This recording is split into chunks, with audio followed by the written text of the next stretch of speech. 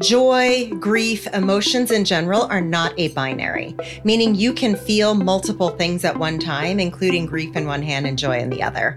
There is this idea that exists that I think we feel one thing and that's it. You know, if you're grieving, you're sad all the time. If you're joyful, you're happy all the time. But the entire premise of the book is really understanding the nuance of our emotions and our feelings and getting clear that we can, in fact, experience joy even in the midst of the hardest things. And we like to put things in boxes, I think, because it's easier for our brain to hold that information that way, right? Like if I know what to think or do, or if I know what box to place you in, I know how to react accordingly. When there's this big, wide open space of feelings, of gender, of anything, really, it makes it, we have to work a lot harder, you know, or it feels like we have to work a lot harder. I have found by practicing this for a very long time, just this sort of middle way, that it actually makes it more intuitive and easier. But I think initially it takes getting used to, right? Like holding multiple things at once and not needing one thing to be right in order to make something else wrong or vice versa. Every business, whether or not they realize it, is an idea business. And great ideas can come from anywhere. The people at Gray have a long history of finding and creating famously effective ideas. And so with Gray Matter, we explore the ideas shaping our world. We ask creators, artists, founders, and leaders from different industries about how they came up with their best ideas. And that's Gray Matter. On this episode of Gray Matter, we'll discuss an idea that reminds us to stop and smell the roses. Hi, I'm Jason Connor, Global Chief Client Officer at Gray. This week, we're discussing the ideas in the book Microjoys, Finding Hope, Especially When Life Is Not Okay.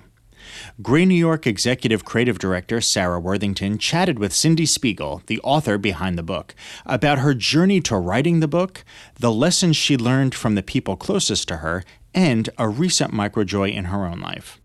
Cyndie is a storyteller turned writer and a voice for powerful conversations around self-acceptance, integrity, and joy.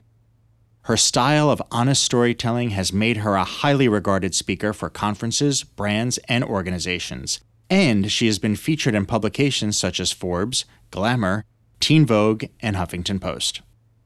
Prior to writing this book, in 2018, Cyndie wrote A Year of Positive Thinking, Daily Inspiration, Wisdom, and Courage, that has sold over 150,000 copies. Cyndie is a former fashion executive and an adjunct professor at Parsons School of Design and the Fashion Institute of Technology. She was also the founder of Dear Grown-Ass Women, an inclusive and highly relatable social community for women 35 plus. Cyndie currently lives in New Jersey with her photographer husband, who she mentions in this conversation, their 2 cats, and a lot of houseplants. This is Cyndie Spiegel. In 2018, I wrote a book called A Year of Positive Thinking. I had become known as this sort of sassy but positive woman on the internet and just in life. 2020 happened. We all went collectively into a global pandemic, but my own world really started to unravel. In May of 2020, my 32-year-old nephew, was murdered walking to a friend's house. 4 months later, my beloved mother, Mama Shelley, passed away unexpectedly. Within a month of that, my brother went into heart failure and was in the cardiac ICU for 2.5 months. And with a month of him coming home, I was diagnosed with breast cancer. All of that happened within a 10-month period of time.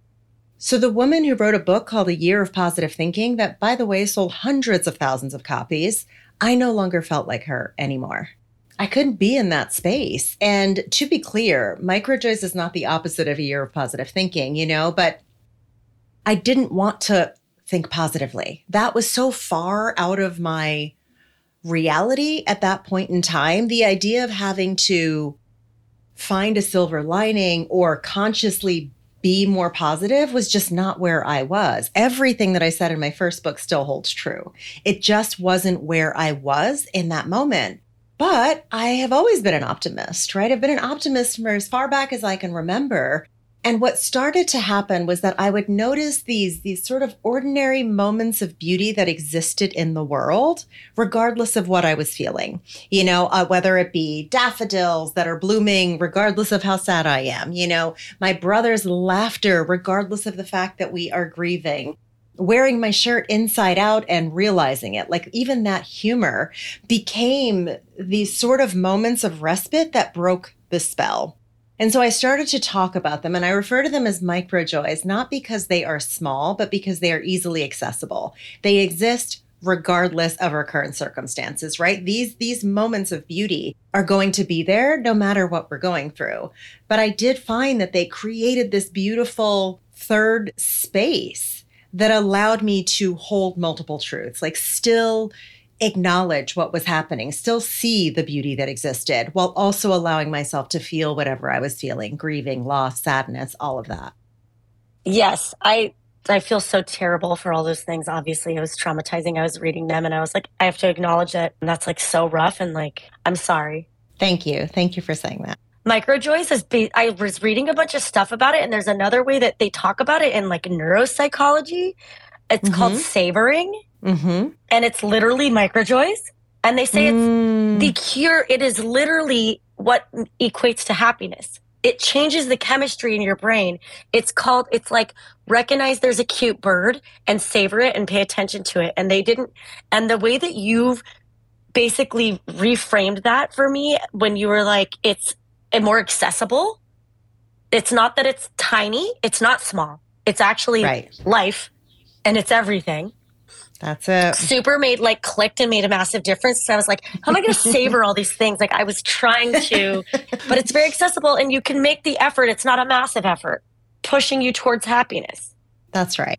The difference between happiness and joy. Happiness to me is fleeting. It is temporary. It's beautiful, but it's not something that we need to be chasing all the time. We live in this culture that tells us that we should chase happiness. We should look for it everywhere we are. When we're not happy, it's because something is wrong with us. Joy, on the other hand, is more stable and more internal, right? It's a lot of actions over time, smaller actions, accessible actions over time that lead us to be joyful. Joyful to me comes from the inside out. Where I think of happiness, I think of retail therapy. I love to go buy a beautiful thing, but as soon as that beautiful thing is put in the closet, that fleeting moment is over, right? It's not a feeling that generally, and that's a school of thought. It's not the only school of thought when it comes to happiness and joy. It's more like joy comes from the inside, is basically what you're saying. And then happiness is something that's external. Is that how I would distill it? That's exactly right. Like happiness is external, it's temporary, it's fleeting. Joy becomes, it's this internal thing that becomes who we are in the world. And it has nothing to do with socioeconomics. That you've met those people. Most of us have come across somebody in our lifetimes, if we are lucky, that just emanates joy. Now, there's nothing outwardly about that person that makes you think they should be that way, right? Maybe they don't have a lot materially, financially, but somehow there is this almost light that shines from them. That is what I refer to joy, right? I think about my 85-year-old aunt cooking in her kitchen in North Carolina. Like she was one of the most joyful people that I know. She passed away in 2023. If you knew her and you knew her lived experience, she had no reason to be joyful, or at least it seemed that way. And that to me is what joy is. Right. Are those people that just, it comes through them. And continuing this practice of microjoys, it is my belief that turns us into joyful people, right? Even moments of happiness can turn us into joyful people, as long as we know we're not chasing happiness, because microjoys leave room for the difficult emotions as well. Yes. Unless you're all smart and stuff. I love it. Why was it important to you to write this and talk about this and share this with the world? You know, having come out of what I did in my own experience, what I started to realize, Sara, was that I am not special in this. Meaning, I know that everyone's default is to go, oh my God, I'm so sorry this happened to you. The truth is this happens to a lot of people all the time in many different ways. That was extra though for you. We can give you a moment to say it was extra. Was extra. No, for sure. That was a lot. That was a whole lot of extra, right? In 10 months. But what I mean by that is we just humans in general, we have these things and these moments in time where it feels like the world is coming at us. It doesn't necessarily look like half of your family dying and you getting diagnosed with breast cancer, but I think, and again, so much of this will go back to my sort of philosophy of life in general. It's like everything is temporary, everything is fleeting. We will all experience moments like this. That's not to discount what I went through, but it is to say that I realized very quickly how common it was to be in a space of compound loss or loss in general and feel like you had to stay in that place all the time until some unknown moment in time where you can stop feeling sad. Because then what happens is we start to feel guilty because we laughed. We start to feel guilty. Oh, why am I allowed to laugh right now? Yeah. Right. My mom's dead. Why should this be funny? It's inappropriate. I'm like being wrong. I'm chastising. Yeah, 100%. There's this weird rules. People judge you too. All of it. We judge ourselves massively. Yeah. Yeah. We judge ourselves. People judge us. And so the idea of getting this book out, particularly at this time, was like, we are coming out of a pandemic where we have lost more people at one time than we ever have in our lifetime from COVID. Are we going to know how to hold all of these emotions as we move out of this pandemic? Will we know how to hold them? And the truth is I didn't believe that we would know how. And I think this is going to take a lifetime of really understanding and learning how to hold multiple things like joy and grief. What surprised you when you were writing it? How easy it was to write. Really? Meaning, yeah, the stories just flowed. You know, to be clear, I didn't set out to write this book. A publisher asked me to write the book. They reached out to me and said, would you be interested? It's not the publisher I ended up going with because the book, by the grace of God, went to auction. And so there were many publishers who wanted the book. Yes. But it wasn't necessarily something I planned to write. I talked about Microjoys on social media a lot. It was a word that sort of became part of my everyday vocabulary, but it wasn't something that I initially thought needed to be a book or was going to be a book. It was just a concept that I continued to talk about.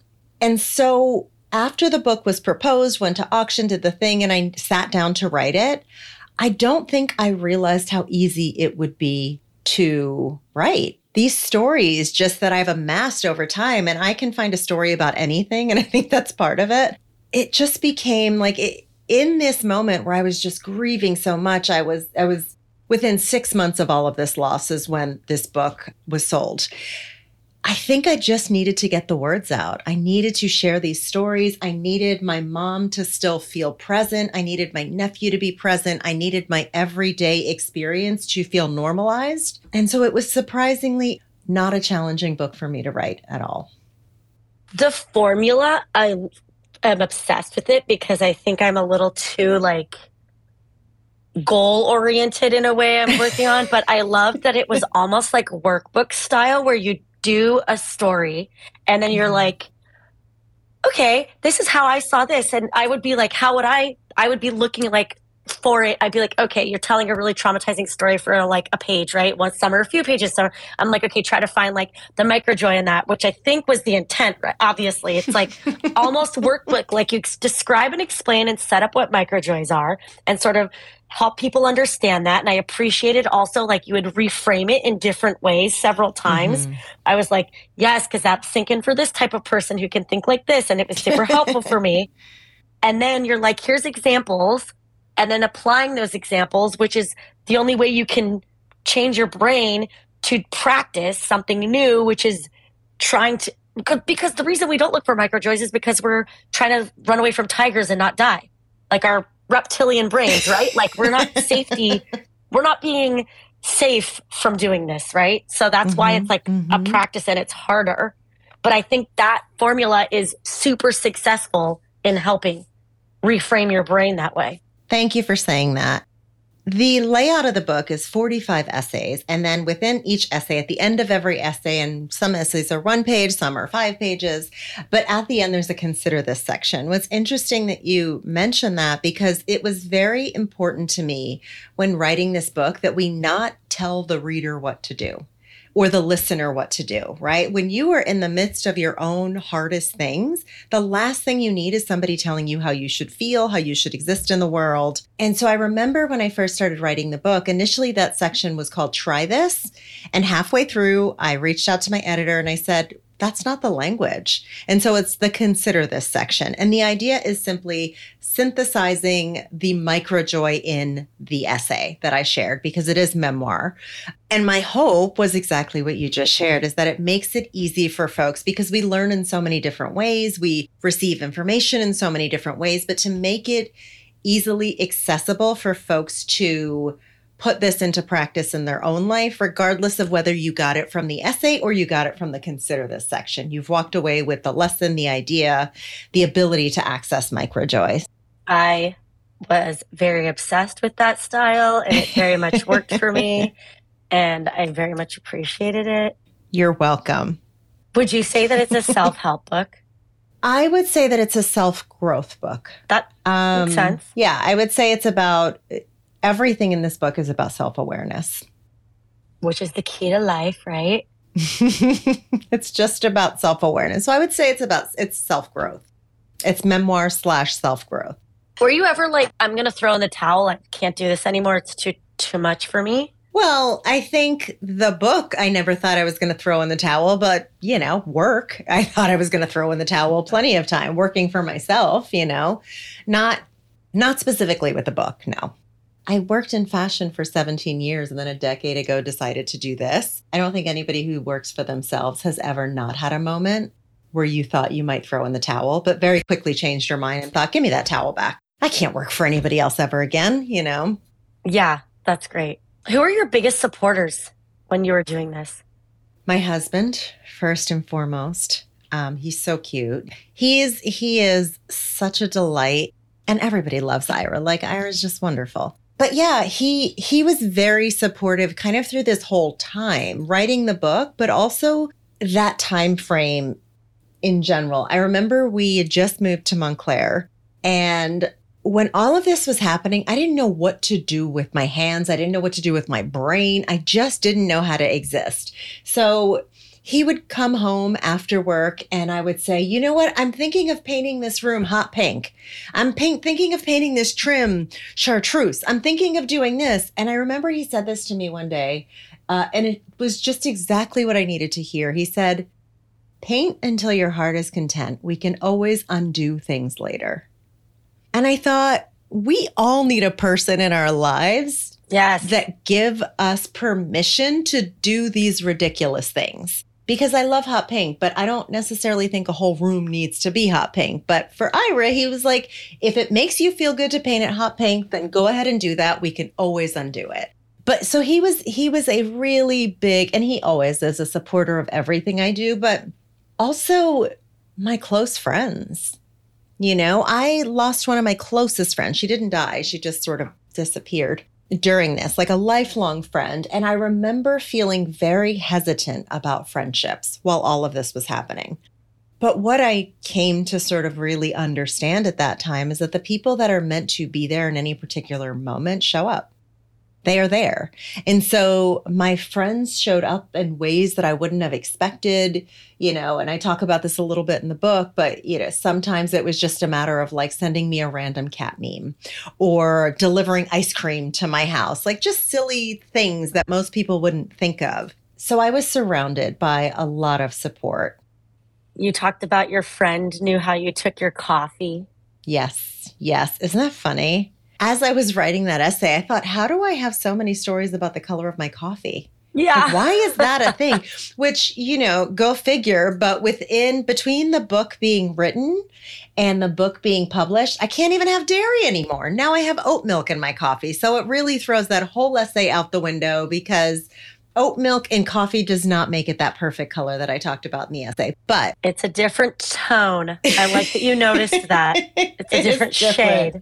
But that's the kind of stuff, right? Like having friends that know exactly how you want your coffee. That's the sort of support that I had during this and since then. So it makes a difference. It helps us move through things. It does. What type of feedback have you received on this book? So, such a great question that I'm glad you asked, because it is a book that looks really very joyful. It's colorful. It's all the things. I find the book to be joyful. I don't often read reviews of the books. Like from a press perspective, it's gotten great reviews. I'm honestly more curious about what people think when they get it in their hands. I mean, it's nice for people to say nice things about you. It's nice for Time to say nice. Like, those are beautiful things. But what matters to me is the impact on people. The majority of people talk about how they've been through a lot, and this was exactly the book they needed. And there are other people who say, like, why do I care what happened in this woman's life? Like, this is not the book that I was promised that it would be, which I know sounds wild, but... Well, it's the tension that you need to explain the solution. Yes. Right? Like, they don't want you to have the tension. I don't know. But what I find fascinating is the amount of responses and how varied the responses are to the book. Like I said, overall, people got behind it. People also, the other end of that, Sara, is that people will send me emails and messages that are very, very personal and very, very detailed. Because when you write memoir, when you share deeply personal parts of yourself, people then feel like they know you. And what do we do with the people we know? We share back. Not everybody, but some people. So the other end is getting it all from people and me not knowing how to respond, because what I am an expert on is my own lived experience, but I don't know what to tell you about yours necessarily. You know, when folks message me seeking advice. So there's this wide gap between what the understanding of the book is and what people think of the book. Overall, it's been very, very positive, but I think that any author could tell you the same. My first book has like 7,500 Amazon reviews. I don't read them anymore, but I will just say you would go from like a 5-star, we love this, everything about it changed my life, to like, this is garbage. It's not even worth the paper it's printed on. Like, it is wild. So when you write a book or when you publish anything of value, you are going to get feedback based on where a person is when they read it. And so I think as authors, our job is to at least partially be prepared for that and not cling so tightly to our ego that we can't handle that when it comes, that it breaks us apart and stops us from ever writing again, right? It's like, no, this is the world we're in. People have different thoughts and ideas about the writing, about the work. And that's what you just said is the perfect, like, where they're coming from is exactly reflected in that. Like, people that are like, this is garbage. I don't want to be positive. I'm like, because you're going through it and you're traumatized. And it's, you know, always with everything, like in advertising, we like make things and we test them. And then people are like, I hate this. Yeah. And they lose their mind about it. And I'm like, it's a unicorn farting a Skittle. Like, why are you mad? This shouldn't anger you. Well, and yes, that's always what it is, right? If we can remember that first and foremost, like, people's response is based on what they are going through and who they are in that particular moment. And that is fleeting and evolving. So it's not personal. It's so hard to remember that, though. I know. So you're really, it's a practice. Like everything, right? You've got to keep reminding yourself over and over and over again, you know, that it really is not about you. It's not about my book or my writing. It's just where somebody is in that moment. I mean, there are lots of things I dislike. It doesn't occur to me to go on the internet and tell people. But I do think that for somebody to feel like that's what they need to do, there's something happening, you know, that has nothing to do with what they just read. Exactly. What would you say to someone like you that has an amazing idea, but doesn't know where to start? Just start. I know. It's the worst answer, but it's also the most honest answer, which is just start. Because here's the thing. If you have an amazing idea and you refuse to start, whatever that looks like for you, the idea never gets out of your head and it never creates impact, which for most of us is at least partially what we hope to do. Start wherever you are. Start with whatever you have. So if you want to write a book, writers write.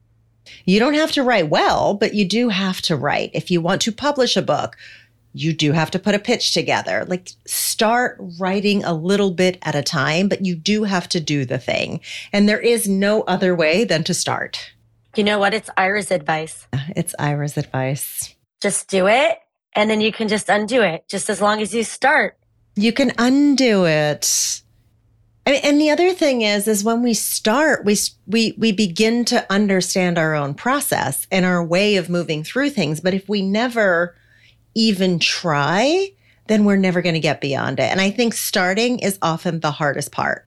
Once you're in flow, when you asked me earlier about the experience writing the book, and I thought, well, it was a really easy book to write because I'd already gotten through the beginning parts, right? I'd already done the hard part, which is starting, sitting down and saying, okay, I'm going to put a proposal together for this.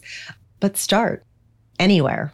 The getting over the fact that something needs to be perfect and done at the beginning, it's like just do a thing and then you can fix it later. I feel like with everything, that super helps me when I'm like being creative, and because I'm a creative in advertising, and I'm the art director, but I work with a copywriter and I have to write and art direct and whatever, but it's like blank page. I'm like, just do something bad and then say it straight and then say it great is what we say with like copywriting.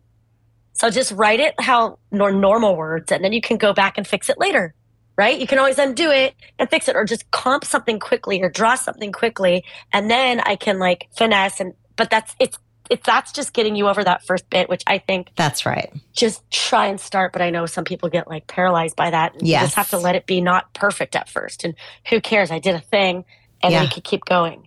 Also not perfect at first, and maybe not perfect ever. Ever. Yeah. Love that. Right. Just having this idea that when you take the weight of perfection off of your own shoulders, you'd be surprised what you come up with. The words that come out of your mouth, the work that you can create.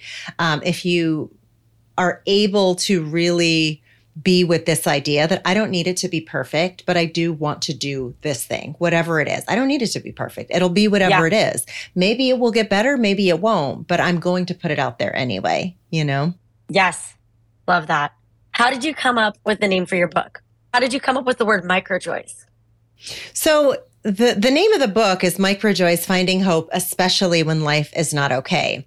And when I initially started talking about Microjoys, mainly on Instagram, on social media, it started out from things that seemed small, right? So small, micro, in hindsight, they weren't small at all, but because they were so accessible, they felt small to me. Mm-hmm. So I started calling them Microjoys because I think it was the easiest word. I knew it was a form of joy that I was experiencing, but I wasn't ready to take on that title in the midst of the hardest things. And so the word Microjoys just kind of stuck.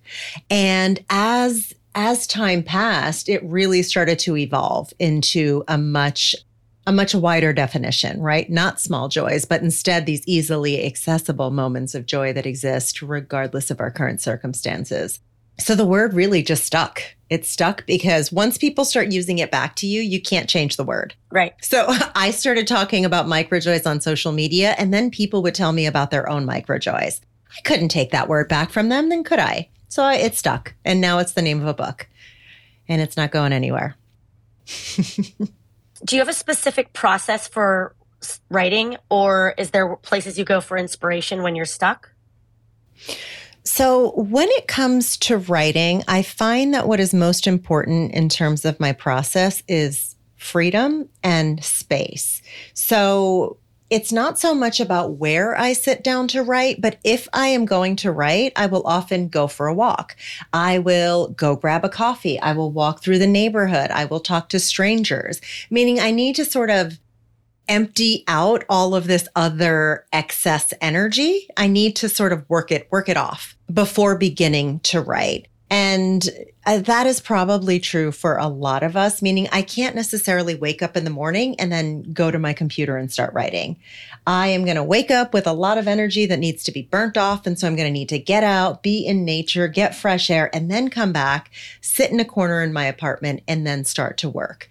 The other I'm not great at writing in public spaces, like going to a cafe and actually getting thoughts out just doesn't work for me. My husband, who is a photographer, can have 19 different things going on at one time. He's got music going. He's got a movie playing on the iPad. He's got his work, on the computer, his images that he's working on. I, on the other hand, can't have any noise, right? So I never play music while I'm in my apartment. It's very, very silent throughout the day. the only other place that I've been able to write and really write, and I think that's partially because of the kind of writing I do, which is deeply personal, is the library. I love Montclair's library. It is, I mean, listen, there are a lot of weird folks at the library. You got to know this going in. For sure. But to find a quiet spot in the library, I think is so under appreciated. It makes you, like, for me, it makes me feel like a kid again. Like, I have this whole beautiful office. Shouldn't I be writing here? But there's something that goes back to the most beautiful parts of my own life when I can sit in a library. It just makes you feel like you can share things and be personal. And so the library and my home are really the only places that I can write. How long did it take you to write your book? Somewhere between 4 and 6 months to write the book and go through editing. So the writing happened fairly quickly, but then there are multiple edits that take place. So I would say all in between 4 to 6 months. I had this really beautiful relationship with my editor in that before we even started to edit the book, we talked about the process that would work for me as the writer and also work for her. What I didn't want to do, and I've heard a lot of these nightmares from other author friends of mine, where they put in all this work, they write this massive piece, they hand it over to the editor and find out that everything has to be rewritten. So it was important to me when writing this book that we meet once a month. I said, can I send you the essays I've worked on, get your general feedback, not line by line edits, which happens later, but just your general feedback for direction. And it made for such a beautiful way of working because by the time I handed the full manuscript in, nothing was brand new. Like, we were both aligned. There was no need to rewrite any massive parts of the book. It was simply editing. And I know that from a process perspective is not necessarily how it often happens. So I was just really appreciative that she was willing to do that because editors are working on multiple books at a time. And it is a big ask to say, hey, can you once a month look at this book, even though I'm not ready to hand it in? But it was a really beautiful way to write a book like this and make sure that we are aligned throughout the whole process of writing. That's interesting. I've always been super fascinated with how much power the editor has in that situation. And I've always been like, they can just, like what I do probably with my creatives where I'm like line by line changing this, being like, change this. They have that power. So you probably have to find somebody that you align with, and you setting up those check-ins probably super different than what most people do, but I could see how that would make it way less like dramatic in the end where you're basically having to redo all the things. Yeah, and the other piece of it, right, is when you are an author and your book is getting acquired by a publisher, you are, as much as I was signing on to have Penguin Random House be my publisher, really, what I was signing up for was having Margot be my editor. What Penguin Random House was signing up for was building Cyndie's career as an author. So it's not so much, I think it can be looked at as hierarchical, but it's not. I had every right to say, I don't want to. I mean, I want to say when it went to auction, there were maybe 6 publishing houses that auctioned for the book. It's a real collaboration between the editor and the author, right? Like how you work and how they work has to make sense. I would not have signed on with Penguin if it weren't for this editor necessarily, because that is where the relationship lies. So there really is this sort of balancing act that happens with editor and an author. It takes a lot of yourself to write a book like this, and it takes a lot of courage. Where does that come from? My mom. It comes from my mother. I had a mother that mirrored for me what it looked like to do difficult things, what it looked like to put your heart into everything that you did, whether it was baking a cake or, traveling across the world. I had a mother who showed me what that was. And so even though she didn't necessarily have the language to tell me about courage or to share what that was, she showed it to me through her actions every day. And so now as a grown person, I really do credit my mom and her way of raising us with the courage that I have. Imposter syndrome, major issue with people who are creative and in the creative industry, and you are a very creative person as well. How do you overcome that?